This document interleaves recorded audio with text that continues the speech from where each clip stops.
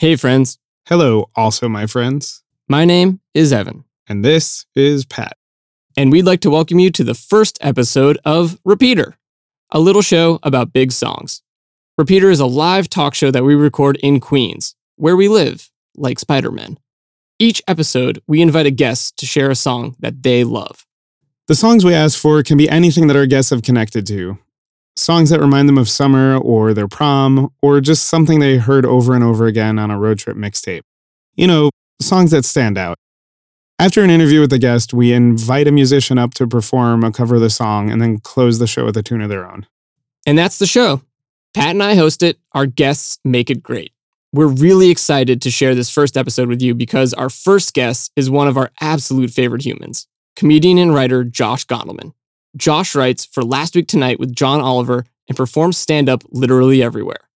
A little background is that this first episode was recorded way back in August of 2015. And since then, Josh has co-authored the book You Blew It and released his stand-up album Physical Whisper. Wow. I know. Our musical guest for this show is Kaylyn Marie, who's an incredible singer-songwriter that you can see all over New York City and listen to on the internet at KaylynMarieMusic.com. And that's enough of us talking. Thanks for being here. This is Repeater.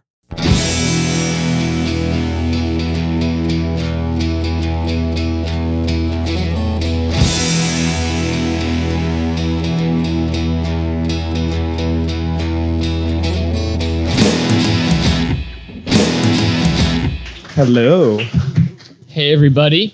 Thanks so much for coming. Welcome to Repeater. Welcome to Astoria. Yeah, welcome to Astoria if you've never been here before. It's a nice part of Queens. My name is Evan, and this is Pat. Hi, I'm Pat. We're the hosts of this show. So what is Repeater? Repeater is a talk show. We call it a little show about big songs. So I think part of that question is sort of what are big songs?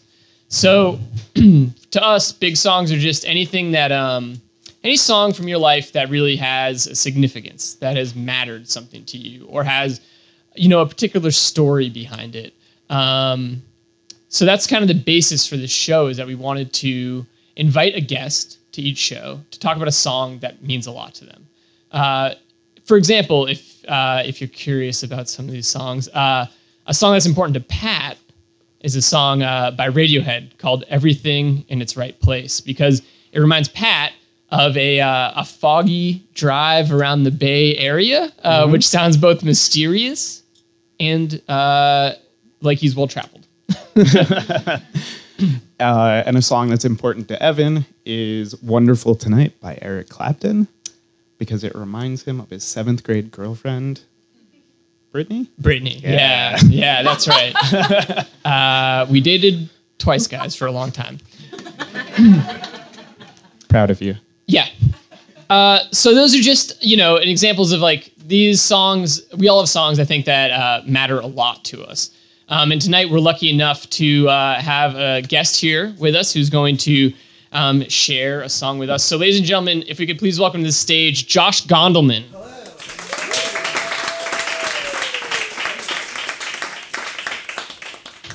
Josh, thanks so much for joining us. Thank you for having me. Yeah. Guys, in case you don't know who Josh is, he's a very funny, very wonderful man. Well, thank you. This is like the opposite of a roast. This is very nice. He's so nice. But yeah, Pat, could you actually let everybody know a little bit more about who Josh is? Josh is a writer. He writes for Last Week Tonight. He has written for Billy on the Street. His writing has appeared in McSweeney's, The New Yorker, New York Magazine, and will be in a book called You Blew It, which is coming out in October 6th. Nailed it. Wow. Yeah. Thank you. Thank you. That's literally how every conversation my mom has with a stranger starts. She has just a list of my credits. Yep. Thank you for having me, guys. Yeah, and you're also a wonderful stand-up comedian. Thank you. Yeah, I do my best. Yeah. So, you guys should always check out Josh if you see him on a bill somewhere. Mm-hmm. So yeah, I know what you look like now. I'll know when you're not there. Yeah, he keeps tabs, guys. It's tough.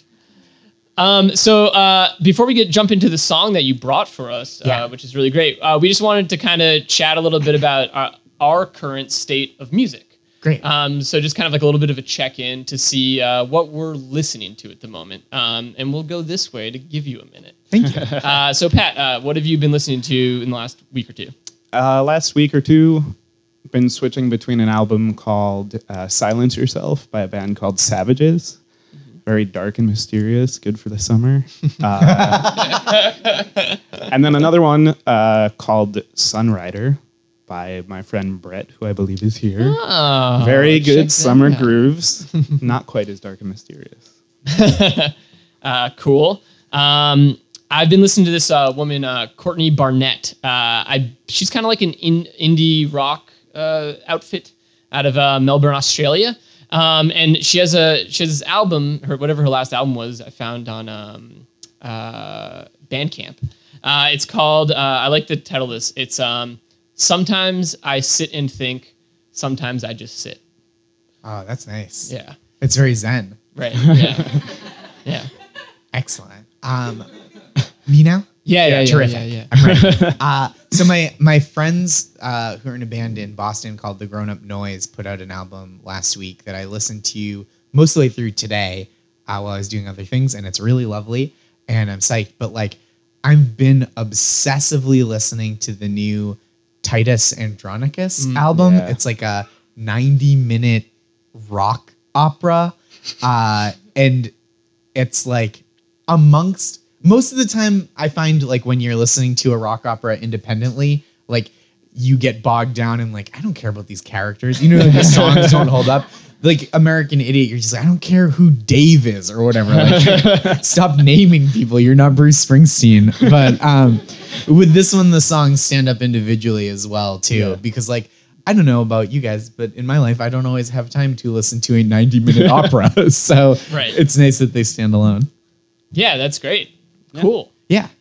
So you brought a song for us. I did. Could you just tell us what the name of that song is and who is it by? Sure. So the name of the song, I did some research on this because I had a hunch. Is that okay if I ramble a little bit? Yeah. Go for it. Great.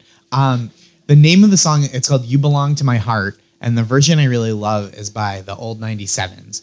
And it was from their 1995 album, Wreck Your Life. And it's a great song. I like, but I always had a hunch. I never like explored this because I'm a very intellectually uncurious, but I'm lazy. So I've always had this hunch that it was a cover because it sounds like a standard. Like it reminds me most of like Fly Me to the Moon by Frank Sinatra. So I never really investigated it because I don't care. And then I looked it up tonight, and it's originally, which now I care a little bit more, and I want to hear the original because it's originally a Mexican like not folk song, but it's a song from Mexico called Solamente una vez, which just means just one time, which is like slightly different idea. And then it's been covered. I think it's from like the 1940s, and it's been covered by like Bing Crosby was the first English language one, and then Elvis Presley. But like, I think when you hear a cover, it's always like a little disappointing to find out you love a cover so much because it's like your favorite album by a band being their greatest hits. You're just like, yeah, I'm a dumb piece of garbage. But I also think when you hear a cover before you hear the original, that's what the song sounds like to you. So like if there are maybe people in this room who know the Michael Jackson song Smooth Criminal better as the Alien Ant Farm song Smooth Criminal. And it's like, just because you like one doesn't mean you like the other one, even though the notes are the same. So that's why I didn't investigate, because I didn't want to be like, yeah, this song used to be worse, and they bettered it. Good job, old 97's. Yeah, this song does have like a really interesting history as a cover song. Yeah. But we're going to listen to just a clip of the version from old 97's. Yeah. So if we can do that, that'd be great.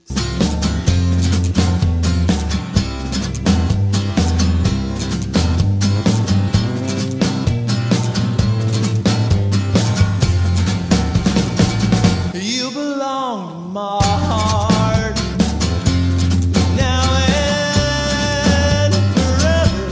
Though our love had its start not long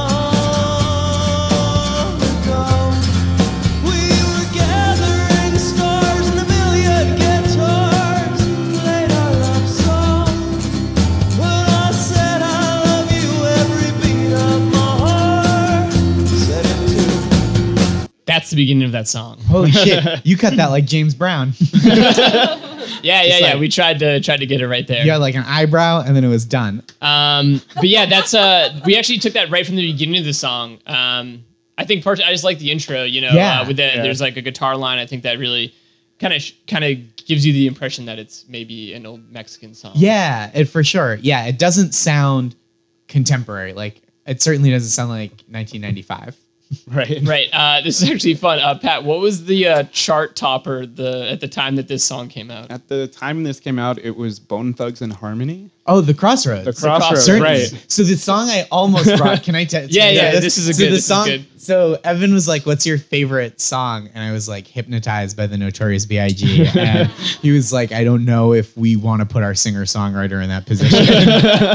And I was like, I totally understand. And then I was like, Andy Up by M.O.P. And he was like, you don't get it.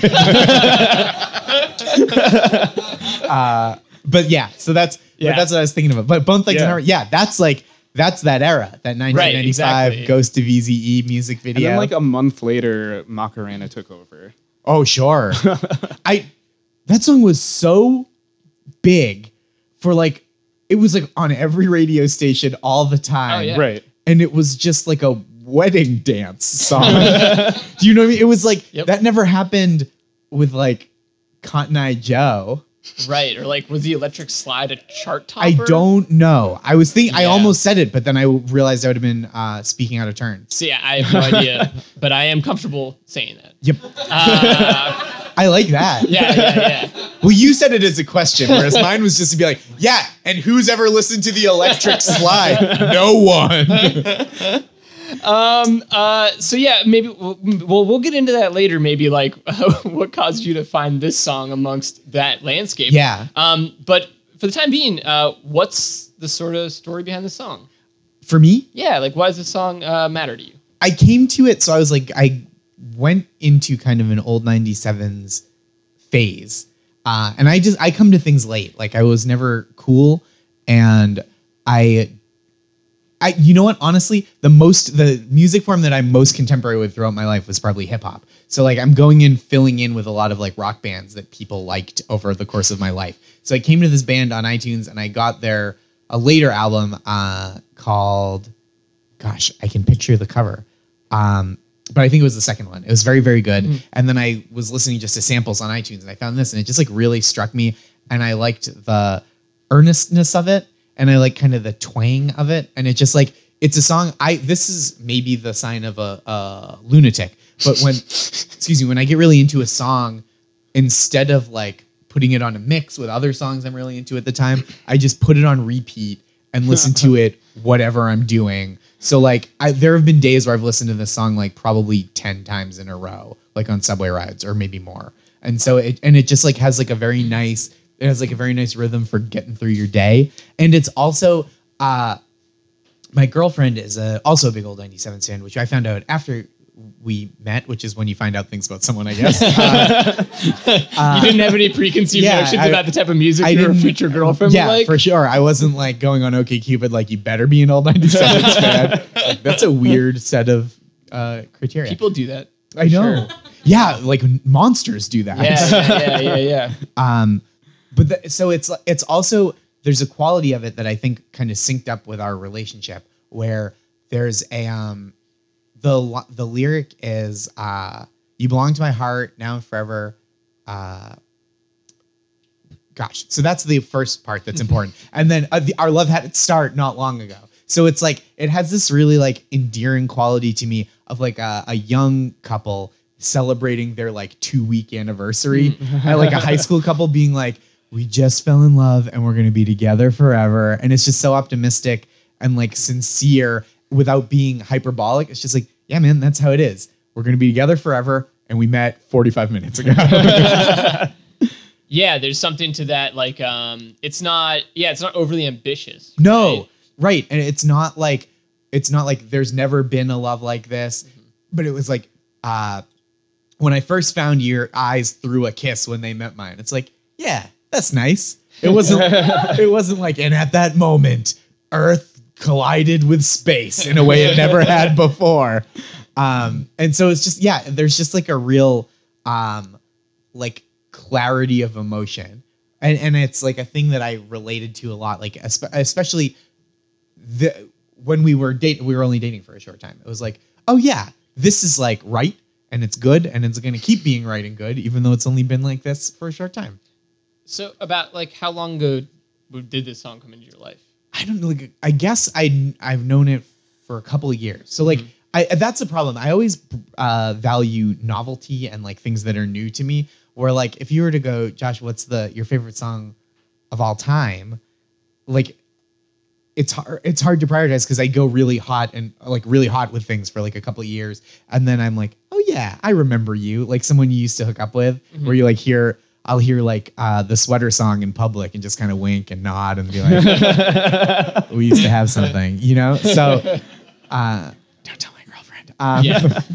She can't like Weezer. She can only like one band.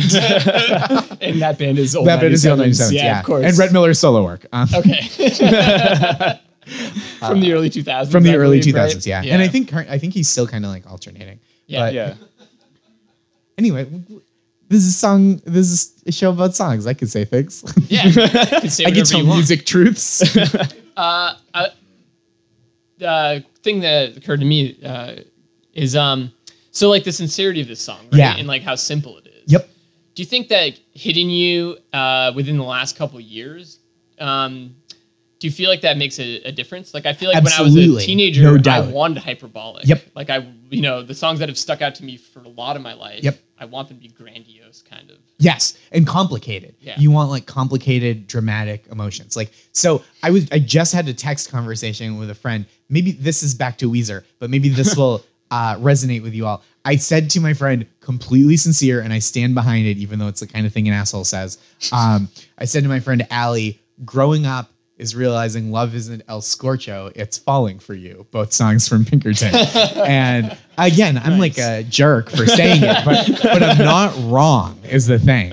And that's how I feel, because that's a song about like, oh, like El Scorcho, right, is like, God, if only you knew how good we would be together. Like, you could change me and I would compliment you and we would be together and that's how it should be, but it's not. And then Falling for You is like, oh, we're together and now I just like want to be better and everything feels better and all the things I thought were like important and cool and all the postures I'd adopted are like not, I see how non-valid they are because we have a real human connection that's better than like leather jackets.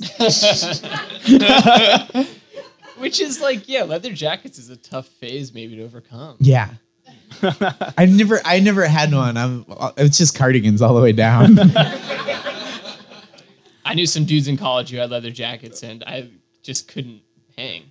No, Yeah. I couldn't either. I feel like I would put one on and the jacket would reject me like a kidney, like a blood donor that doesn't match. Yep. That's tough. Yeah, it would be really embarrassing. Just the jacket making dry heaving sounds as it wriggled my arms out of it. Just like, whoa. Whoa.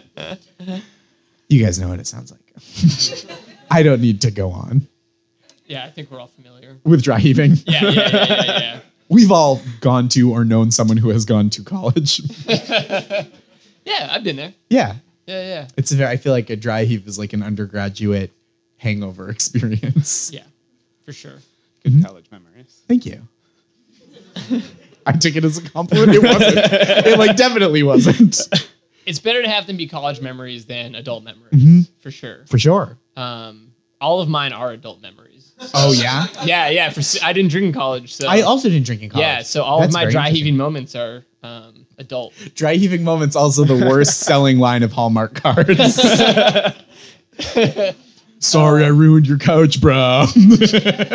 Just a really lousy department to work in too at Hallmark. Very bad. The Just cards that writing make the- the noise when you open them.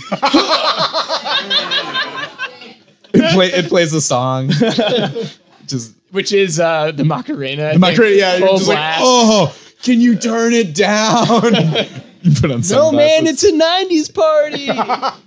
I think we're in that era now. I'm not in college, but I assume people are having 90s They parties. definitely are having yeah. 90s parties. Yeah. Yeah, for sure. People who are born, this is obvious, but if you haven't thought about it, it's going to hurt your body to hear. people who were born in 1990 turned 25 this year.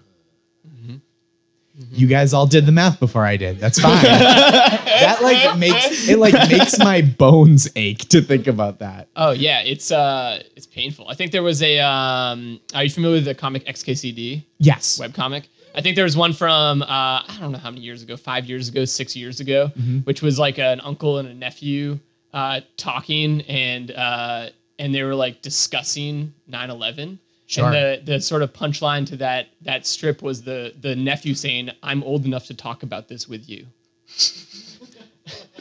Like the kid was like 12 or 13. Oh, sure. Like that.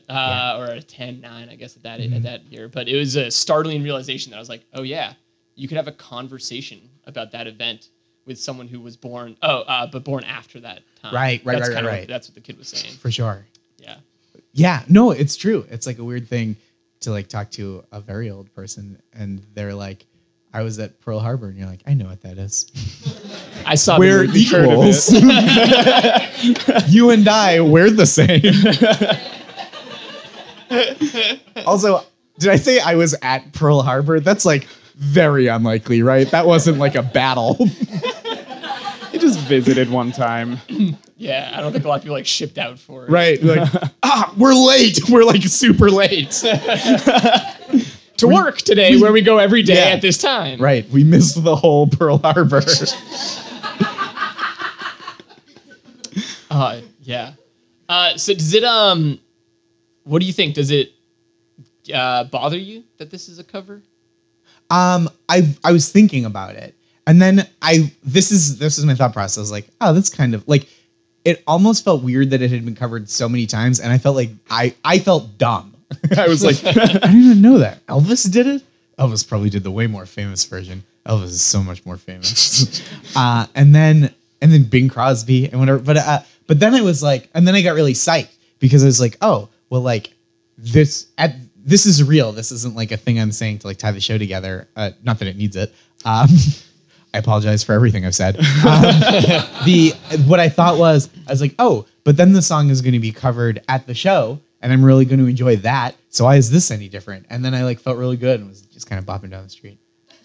Nice. Did you listen to any of the other covers? I didn't. I think I'll probably go back and listen to like the Spanish language ones, but I don't like super care what Bing Crosby sang. I just assume he turned it into a Christmas carol. I did come across an easy listening version that's totally set up for karaoke with like the crappy 3D. And, Sure. Like, 3D dolphins just kind of hung in the air and like floating hearts and whatever. It actually feels like a song, and maybe we'll find out later. I'll ask later. But it actually feels like a song that if it were at karaoke would be like kind of manageable if you have like a decent voice. Because the range feels like not too extreme. And then there's like kind of at the end it kind of goes up a little bit, but you don't have to like, it's not a Don't Stop Believin'. Where you get to the end and you're like, what did I get myself into? I've stopped believing. I can't do this. I need someone to sing the song to me now. Yeah. Take the mic. A lot of people in the room are thinking the same thing. At Absolutely. That moment too. It gets to the end. What did you get into? Yes, for real. Yeah. That's what happened. Because you're like, especially if you're not crushing the beginning, like when you guys have done karaoke, I assume. When you hear like just a small, you're like, oh fuck, this is gonna get ugly. And it does. It always does. My favorite karaoke songs to witness are ones that are from like usually 70s and 80s. Yep. And they're really popular songs. And somebody chooses it because they love the song, and they forget that there's probably a 1 or 2 minute guitar solos. Oh, that's great we were too. in an era of guitar solos, and usually that same song will also then be have at the end of it will just be a chorus almost for infinity. Yeah, It just No, fades it's true. out. It's like a fractal chorus. It just keeps. It's just chorus, a fabric of chorus until the end of time. You can get a band too, like a band like Boston. Which That's exactly. I was picturing yeah. more than. Well, feeling. Boston's got it. Like they were notorious for having like 3 guys in the band, maybe 4, but having like mastered the use of overdubs in their era to where they had 1 guy in that band that sang. And if you listen to a recording of a Boston song, there's about 20 vocal tracks at any given time. Yeah. Doing just these acrobatics that are absolutely impossible to do if you're picking it for karaoke. Yep. Just another thing Boston's ruined for us. Yeah, absolutely. Yeah. I also like another fun karaoke thing is song person didn't realize they only knew 20% of the words right. too. Like, Paradise by the moon. Yeah. You don't know the title. It's Paradise by the Dashboard Light. Also, that song's 18 minutes long. Why not pick it? Please stop. You're a sociopath. I'm leaving. I'm done. I didn't sign up for this. I have a lot of karaoke opinions. Okay. All right. And you'll hear them all. What's the best advice you could give to someone going to karaoke? I would say just pick a song you know really well. Yeah, that's it. That's like that's the number one. That's the number one because I think if you went in knowing that you picked like let's just say a Journey song because the range is bananas, right? So let's just say you went in thinking you're gonna do Don't Stop Believing. Probably if you took the time, you don't know it that well because you would go, I have to do the woo, woo, like and you're like no. So just like pick a song you know inside and out. That would be my best advice. Yeah. A lot of people, I feel like, not only the words are there for you, Yep. which is helpful, but a lot of people don't realize that they don't know the verse melody. Yep. Right. That's For a very sure. common thing. It's like the verse starts Yeah. and there's the There's a lights lot are of not on. stumbling. Yep. Totally. Yeah. Like a song like Only the Good Die Young, which has kind of like more spoken. It's not like a hard song to sing. Right. But then it's like, come out. Only the good die young. And they just like lay into that part. Woo! Got there! We got to the crushed chorus! it. Yeah, I'm so good. Oh, yeah. I didn't know there were other words at all. Happens with rap songs a lot, too. You see people like, you know the first two lines or maybe maybe you know a verse if we're being generous. But then the pace really picks up in the second verse, stuff like that. Also, I had a friend do Guilty Conscience by Eminem and Dr. Dre. And that's like and it was like, he didn't know that many people at the gathering. It was like a private room thing. And it was like people he was meeting for the first time. And that song is morally reprehensible. Yeah. He was like, am I rapping date rape right now? It was like very unpleasant. He like got very uncomfortable, but like committed to it, which made it way worse. Like you could have just been like, shut this down. I'm not doing this. Yeah, gotta sell it. Yep. That makes me think too of like there's certain rap songs especially where it depends on whose verse you're doing. Because like one person maybe raps a lot in a flow that you can grasp a lot better, Yeah. and then you get to like the other guy's verse and you're lost. Yep. For sure. What's that? Just Busta Rhymes in general. He's difficult to keep up with. Yeah, He's very emphatic also. Right. it's true. Busta Rhymes, I think, would make the best uncle in the world. I would love for him Let's to be make my this happen. uncle. Can we do that? Does anyone Uncle here know Rhymes? Busta Rhymes? In a bigger room, I think we'd get somebody. Yeah, he's from here. Astoria, right? Busta Rhymes grew up in Astoria. Am I getting this right? I'm sure it says it on Wikipedia. Yeah. We can make it say it on Wikipedia. Yeah, for at least 5 minutes. Yeah, anything can be true on Wikipedia. You can make Wikipedia say anything. Oh yeah, it's the best. Oh man, yeah. We were checking out some of the other versions. The fun thing is like the Spanish language version of this song is just different lyrics entirely. Yeah. Basically. Yeah. But is like the melody the same? Yeah. Okay. Yeah, the instrumentation and the melody is the same. But when they translated it for a Disney movie, they were like, let's change it a little bit. What was it about in Spanish? Still about love and stuff. Okay. But like, it's in not way just like, more oh, like get up off me, you gross asshole.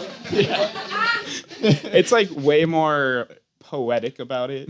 Like, I think the whole thing is just sort of like, I'm so lonely and walking down the street lonely. It feels like this. And then I met you and everything was great. End of song. Ooh. So the love is like at the end. Right. And then But it's it's like- more, it feels more like the concept of love. Whereas Sure. like the English language version is just sort of like, I'm me You're singing you. to you. Yeah. And you. Here's what's up. This is for you, dude. You're welcome. Thank you. Aw. This is a real sweet moment we had. That's so interesting. I feel like I probably like the dumb American version better. I'm just like very blunt. I like big things. I mentioned Springsteen before. I just like things that are just like, I'm leaving home. And then it's like, well, what happens then? It's like, I got a motorcycle. Bruce, you're not answering my question. It's like, come on, Wendy. It's like, no, I'm not going to get in your car, dude. You don't even have a map. This is 1979. We're going to get lost before we hit Philly. Doesn't matter. We're going to end up in Delaware. But he named her. That's the important He did. thing. He names there. I want to write, my dream is to write a pulpy noir heist where all the characters are from Bruce Springsteen songs. That's like a real thing I want to do. Wouldn't it be great? It'd be like Crazy Janie was the getaway driver. And I also like, he's really audacious. I think on Born to Run, right? In Thunder Road, he's like, Wendy, get in the car. And then on the song Born to Run, he's like, Mary, climb in the car. And you think like Mary listened to the album and was like, we need to talk, Bruce. Who the fuck is Wendy? Yeah, he's not doing a good job, right? No, just call them both Beth. And then they can both wonder if they're Beth. Yeah. And assume that They in both think they're Beth. because they've both gotten into cars with him. Right. That's most of what you do when you date Bruce Springsteen. He picks you up into a car, you drive to a different town, you start a life there. Never in any moment is he playing music. Is he a famous rock musician? Well, it's like the Jerry Seinfeld on Seinfeld. Right. He's just a less successful Bruce Springsteen in all his songs. He's like, your dad's so mad that I'm a rock and roll singer. It's like, dude, you're playing The Garden. He's stoked. You got him box seats. Exactly. Your dad loves my career. Get in the car. You have a driver. What is it? There's like that everyman appeal to guys like him. Yeah, right? I love it. I'm like saying this with love. Yeah. Bruce, if you're in here, and if you know Busta Rhymes, you guys should collaborate. yeah. Oh God, dare be to dream. amazing. You know, but I feel like Tom Petty has that same kind of Tom like. Petty has that. I don't think he has it in the same way. No. But, I was gonna say. But like Billy Joel's like a hero around here. Yeah. You know, and I don't know that he doesn't strike me as like the working man version of it, but he kind of has a similar appeal. Like he's like the hometown hero of New York City. Yeah. But he is a guy who is just taking his limo in from Long Island like every. I think he takes a helicopter. Okay, he's taking for his real. helicopter. No, that makes way more sense than what I said. But yeah, he like choppers in, you know, comes in and plays The Garden as many times as he wants, basically. Any night that The Garden has an open slot, that some, sports team's not there, he's like hanging out playing the piano. Hello, Mr. Madison Square. You get a thing going on tonight? It's Joel time. He's the best. I love that. Also, Billy Joel, I almost just said this as if you knew everything about my life, but so I just got a little puppy, or not a puppy, a little old pug. She's real old. And Billy Joel has this pug, and there was a photo shoot of him from, I think, New York Magazine, where like one of the things is him like on a motorcycle and a sidecar with just the pug in it, which is so charming. And then the other one is, it's like, I didn't even see it till this week. My girlfriend like tweeted it, and I saw it, and I was like, this is my favorite picture I've ever seen. It's like Billy Joel leaning in to what looks like the bug whispering a secret in his ear. And I like to imagine that that's his writing process. Where he's like, I've got the title, it's Piano Man. And the pug is like, real estate novelist. And then we have Piano Man. The pug knows best. The pug knows best. Yeah. That is the new ABC sitcom. Yeah, we'll be seeing that this fall. What's that? We'll be seeing we that will this be fall. seeing that this fall. What's your dog's name? Busy. Busy. She was Susie when we got her. She's old. She's 8. So she's like an aunt. Because that's like 56 in pug years, which are the same as other dog years. Sure. And but she was named Susie, but my girlfriend's mom's name is Susan, and she shut that down. And she was like, no, there's a lot of issues here with mothering that I'm not going to confront. And then the guy that brokered this facilitated this dog deal we were doing. The dog broker. The dog broker. Also coming to your television as well. On It's dog A&E, broker though. and then Pug Knows Best. Or the Pug Knows Best could be called the Billy Joel Whisperer. It's just like a guy who knows how to deal with Billy Joels. Like, Billy Joel keeps peeing on my carpet. Hold on, I will train him. Send him to the garden. You have to show him you are dominant. Make strong eye contact with Billy Joel. The guy that had him didn't know her name for a while because it was like an older couple had gone into assisted living that had her, and then he like kind of took them, they were friends of the family, and he needed to find a home, so he had just been calling her Beyonce, which is like a pretty funny name for a pug. It's a good like placeholder name. Yeah. Right. Yeah, very good. Yeah. And it's kind of the difference between Susie, Beyonce, Busy. So it's like they kind of did that very nicely. That is nice. Yeah, it was real fun. Um, She's a real chubby goon. so I was curious, like you came to the song "You Belong in My Heart" later in life, right? Yeah. So like in 1995. Yep. Like who were you and what you'd have been listening to? Okay. So I was 10 and where was I? Oh, so I was listening to whatever was on the radio. This is real. I remember very specifically. So this era was like 4th grade. So it was very specifically, my friend Chris Collier had a tape of all the Grammy nominees from the highest categories. So it was like One Sweet Day by Mariah Carey and Boyz II Men. What If God Was One of Us by Joan Osborne. Gangsta's Paradise by Coolio featuring LV, which is probably the first rap song I knew all the words to. Yeah. And so that's like, I was just like 100% like, I wasn't one of those kids that had an older brother that was like, here, check out the Misfits. And I was like, hey, other 10-year-olds, I'm cool. But it wasn't. I was just like, whatever was fed to me by like what my mom was. So a lot of Alanis Morissette. Sure. Yeah. Because I feel like every third single was a new Alanis Morissette song in like the mid 90s. Yeah, she's just on fire. I'm pretty sure. I forget. I looked this up back some time ago, but the top 2 recording artists of the 90s of the decade were Mariah Carey and Boyz II Men. Yeah, like they combined to have the most hits. And that one song was on the chart, was number 1 on the charts for I think an unprecedented amount of time. So One Sweet Day is the number 1 single of the decade. Yeah, the one time they collaborated, it was just the song of those 10 years. It was unstoppable. Yeah, it was a force.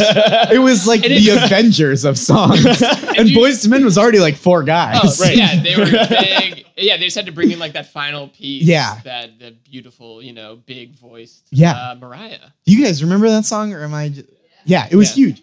Did you remember the video?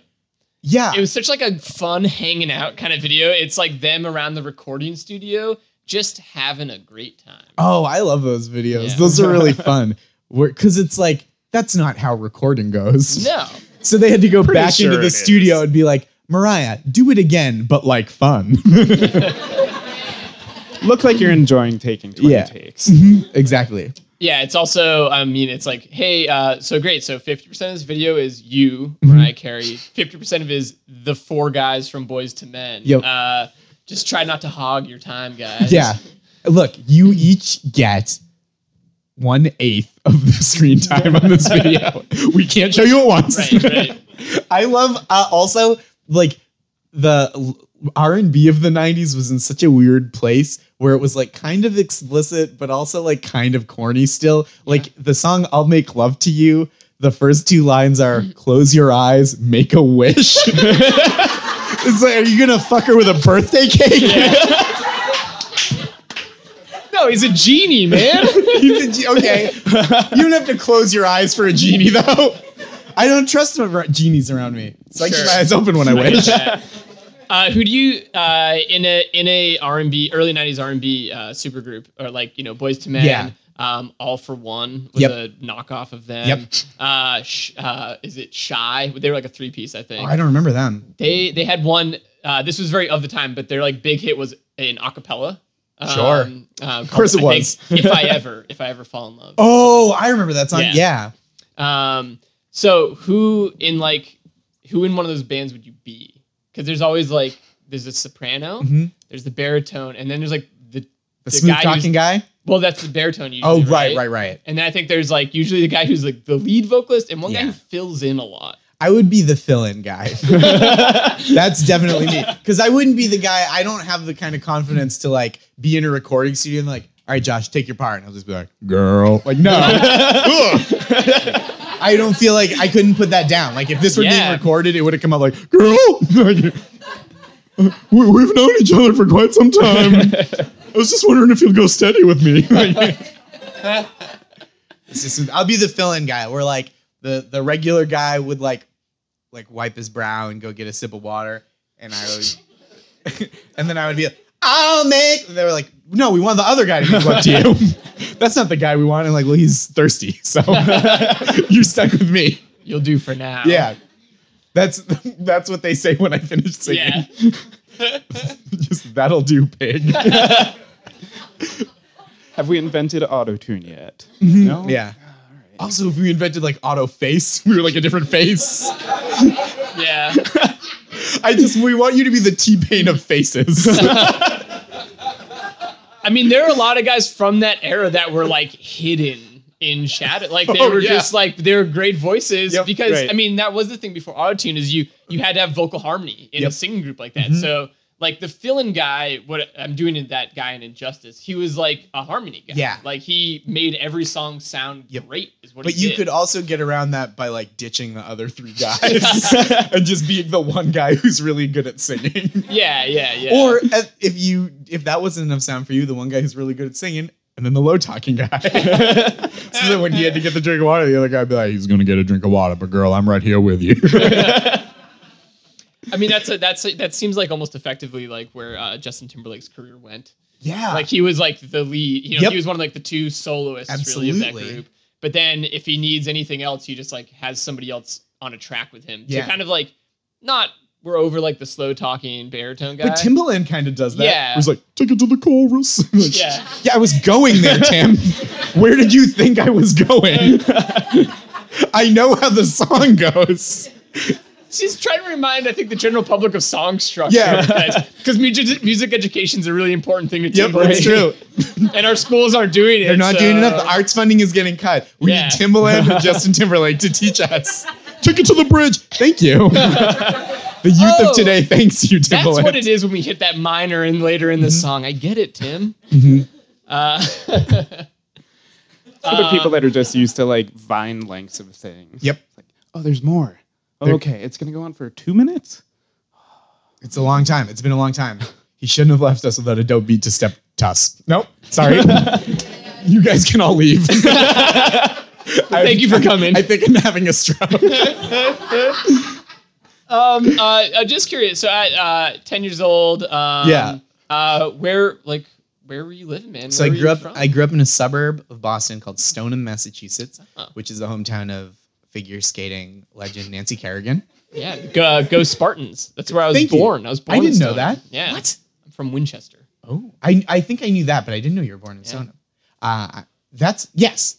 Anyway, I was just gonna get super local, like Royals roast beef guy. Are you kidding me? Like, Dairy Dome for life. Yeah, just get wicked Boston with it. Yeah, Dairy Dome was owned by our health teacher.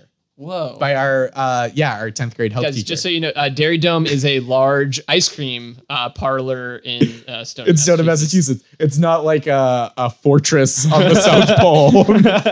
Filled with cows. Yeah. Who are, so I grew up in Stoneham, Massachusetts. I was in a lot of my friends were from like the North Shore of Massachusetts, and that's kind of like the saving grace of my life, because that is I really feel like that like those kind of friends who are slightly worse influences and were like we got into hip hop like slightly later, than it was happening, but slightly earlier than was appropriate for our parents to like it was. So at like 10, I was in Stoneham. I was in school. I had camp friends. It was like a Jewish day camp, but we had so this is a few years later, 1998. We were 13, and we had the first Wu-Tang album on CD. And it was the summer the second Wu-Tang album came out, but we went back and got the first one because we were completists. Just real hipster 13-year-olds. And we would play it, and there's a song called Wu-Tang Clan Ain't Nothing to Fuck With. and we would play it in a boombox, and we would just have the kid that knew the song the best turn the volume down at the swears, which he had carpal tunnel and had to be sent home at the end of the first day. But so that was like kind of a formative musical memory for sure. And so I was just like growing up in the suburbs in like an Irish Catholic town. I grew up amongst like everyone in my class grew up to be in the Dropkick Murphys. They're doing great these They're days. really good. Yeah. There's 200 of them. Yeah. I grew up grew up in Dropkick Murphys, Massachusetts. A small town. Yep. So I grew up there, but I went to summer camp with these kind of just like with just a bunch of like Jewish kids whose parents couldn't afford to send them to an overnight camp. And so it was like a very that's like where I think I got like my taste in music was my cooler friends, because they had a cassette that was, I remember let me see if I can do all three songs that were like we played over and over again for the same summer. It was Zero by the Smashing Pumpkins, was that year. Sweet Dream, the cover of Sweet Dreams by Marilyn Manson, which to this day as an adult man terrifies me and I won't listen to it in the dark. Just terrifying. And then there was one, of course, because we were 13-year-old shitheads, it was Bulls on Parade by Rage Against the Machine. And so like those guys had just better taste, where I was just like, I don't know if you guys heard Gerardo. And they're like, get out of here. It was like 8 years ago. I think I had Bulls on Parade on a mixtape, but it was at the end where like there was enough room for something else to be put on there, but not enough for a full song. Okay. So there was probably about 2 years of my life where I did not know how that song ended. Oh, dude. Kevin Spacey was Kaiser Soze. It was like a whole thing. That's how that song ends. Yeah, it was amazing. It was a hell of a twist. You hear him walking away, and you're like, I get it. Very subtle. Because that's what Rage Against the Machine was about. Subtlety. Yeah. Oh, man. Yeah, they were in your face, huh? Really in your face. But they made it. Like, that's the crazy thing, is like they were huge. Yeah, that album was had a enormous. Moment, man. Their first album was also like pretty big. Well, and then what is it? Battle for Los Angeles? Is that the name of the album? Yeah. Like that was like, I feel like that was like firmly established. They are a hit. Yep. You know, and that's so, I don't know. It is funny thinking back because they were very blunt about everything they thought. Yep. And that usually doesn't like fly. No. You know. But Tom Morello played that guitar that was like wow wow wow, and then people were like, yeah, we can get with this. I think he won like Guitar World's like Guitarist of the Year like 6 years in a row in that era because he just like never played a chord. Yeah. And used 8,000 pedals. He was communist Peter Frampton. Coming this fall to TBS. That's literally the funniest thing I've ever said. I feel like 3 people were like, that was pretty good. Maybe the rest of you don't know enough about Rage Against the Machine to know that I've peaked and it's over for me now. It's all done. Oh my gosh. That's great. Thank you. I already told myself that. Don't worry, I'll pat my own back. Yeah. I think like one last thing I was curious about. Sure. So like in that era, right, of discovering that type of music, like why hip hop? I don't know. My getting into hip hop, like really into it, was like 98, 99. And I think what happened was we had just got cable. We just got cable, which I think was partly related to, I think part of it was a bar mitzvah present. They're like, we can have cable now. And I was like, great.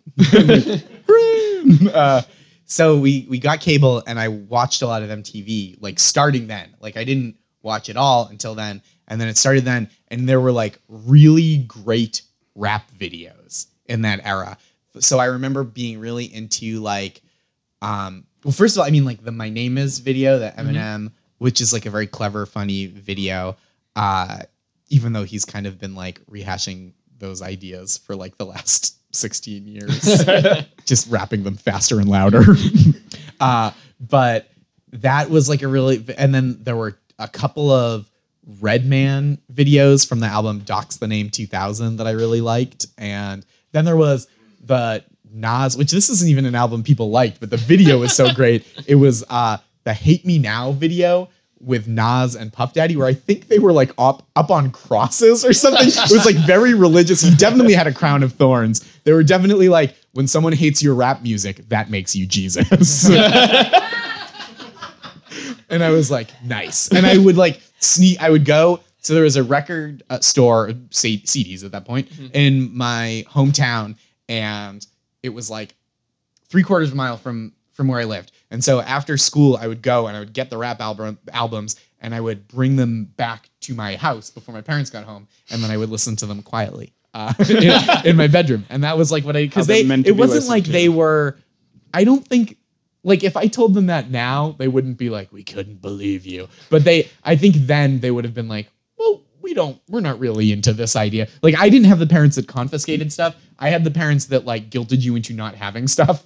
So like all of my friends, when we were like 11 or 12 or 13, had the Adam Sandler comedy albums, which were filthy. And like one by one they would get confiscated till there was like the one friend that had like a tape he had dubbed from another tape and was just like, we have to hear it. We have to hear the tales of the goat. And like and we would just like gather around and listen to it quiet before that got confiscated too. But so that's what I did. It was like, I think it was definitely getting MTV, because I remember like that era of hip hop videos really, really vividly. For like 2 or 3 years, there was like the Big Pimpin' video that was like on a huge white yacht and like in like the Caribbean.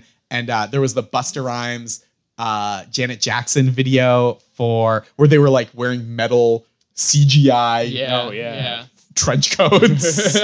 And what was that song called? How's It Gonna Be? What's it gonna be? How's it gonna what? Who is it? Oh man, my uncle's gonna be so mad when he hears I didn't remember this. Uncle Rhymes. Is it How's It Gonna Be? Does anybody know? And Busta Rhymes had like all great videos. Oh yeah, he was great. Like I remember he was being very flashy and very like a very physical guy too. Yeah, cool. It was awesome. And so I think that kind of sold it, because that's like what I was hearing, and it was like better. Like, I just like the music. I like that there's a lot of words. I'm very cool, and so that was like kind of where I was exposed to it in like, because the hip hop. Okay, so the hip hop radio station in Boston is not good.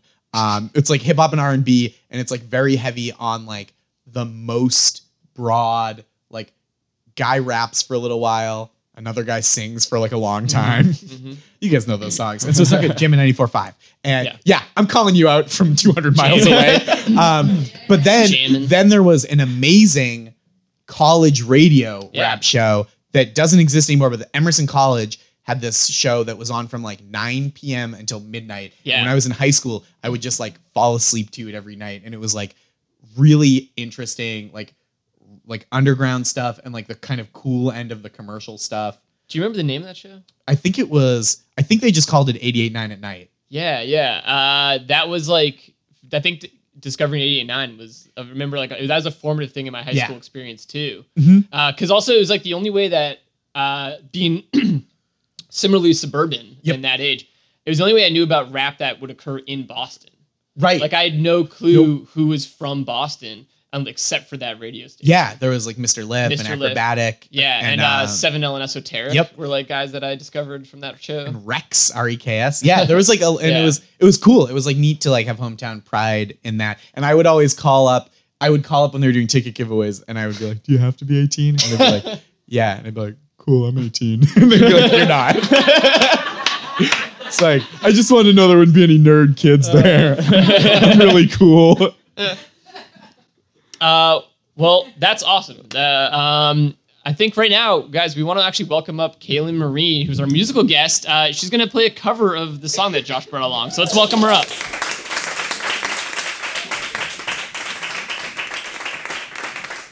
Ladies and gentlemen, Kaylyn Marie. Hey. Thank you. All that talk about being offended by it being a cover made me so nervous. I was like, especially because everything he loved about the song, I'm not doing with the cover that I'm performing. Because I thought, what a confident song. And then Evan said, just play the song like, as you do it, your own twist. And if I was actually going to say those things, as simple and beautiful as they are, I'd probably do it with a lot more of a lull. So make it a little nicer and less like, you belong to me.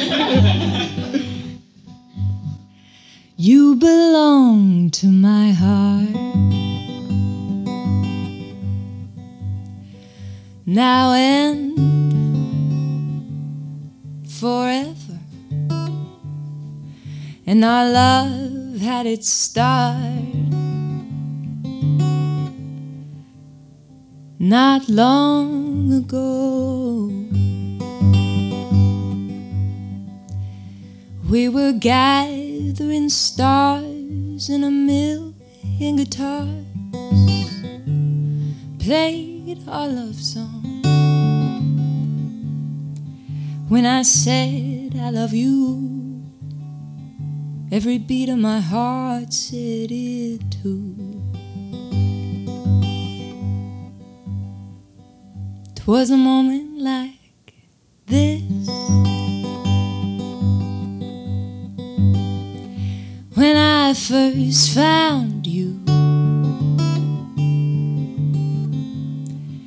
and your eyes threw a kiss when they met mine. Now we own all the stars and a million guitars are still playing. Darling, you are the song, and you'll always belong to my heart.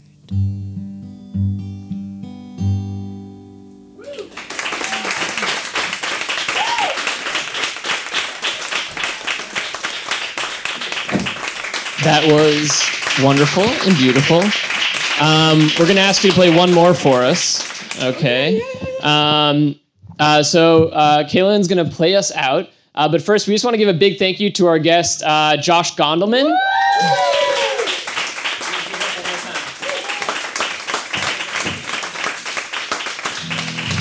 All right, well, since Josh said he liked that song because it had a little twang and it was very direct, I think I'll play an original that has that, since I totally robbed it for that. So this is probably the most honky-tonk song I've ever written, and it's very direct. Go ahead and kiss her if it's something that you need, or if it's something that you might even please. Go ahead and kiss her, but remember one thing, that girl, she ain't me.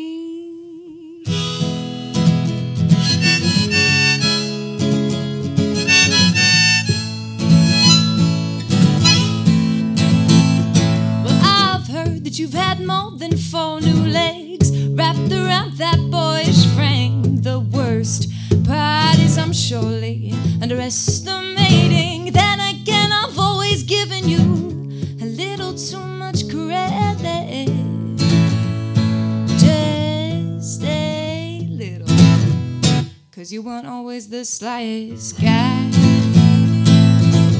in the heated passion of the night. Always just a little too high. Always just a little too high to get it right. So go ahead and kiss her if it's something that you need, or something that you just might find. Please go ahead and kiss her, but remember one thing.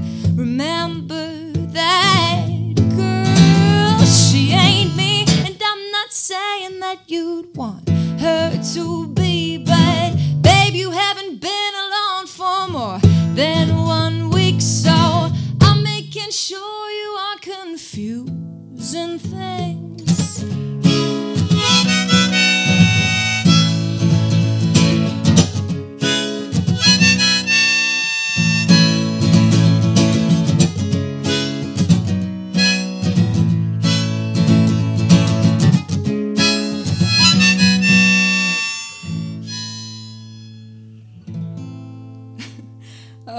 babe, we both got our strange ways of dealing with this change.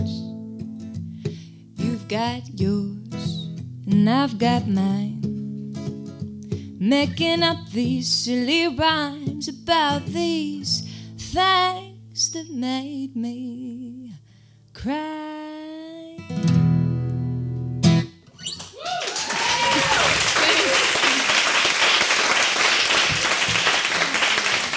This has been Repeater. Thanks, guys. Thank you.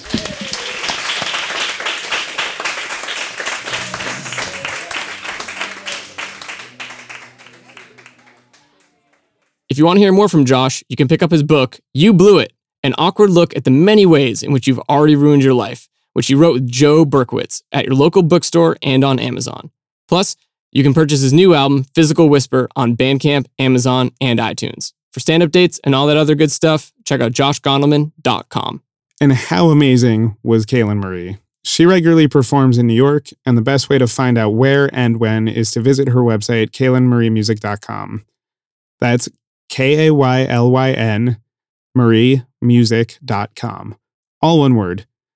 She has some incredible recordings and videos on there too. Wow, that was such a good time.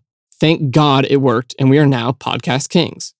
But for real, we had an amazing time with Josh and Kaylyn, and we want to thank you all for listening to this first episode of Repeater. Yeah, this was super fun. And in addition to everyone who's given this a listen, we want to thank QED in Astoria, Queens for giving us a place to do this show. Cambry Cruz and her whole staff are the best. Until next time, hit repeat! Evan, put a shirt on.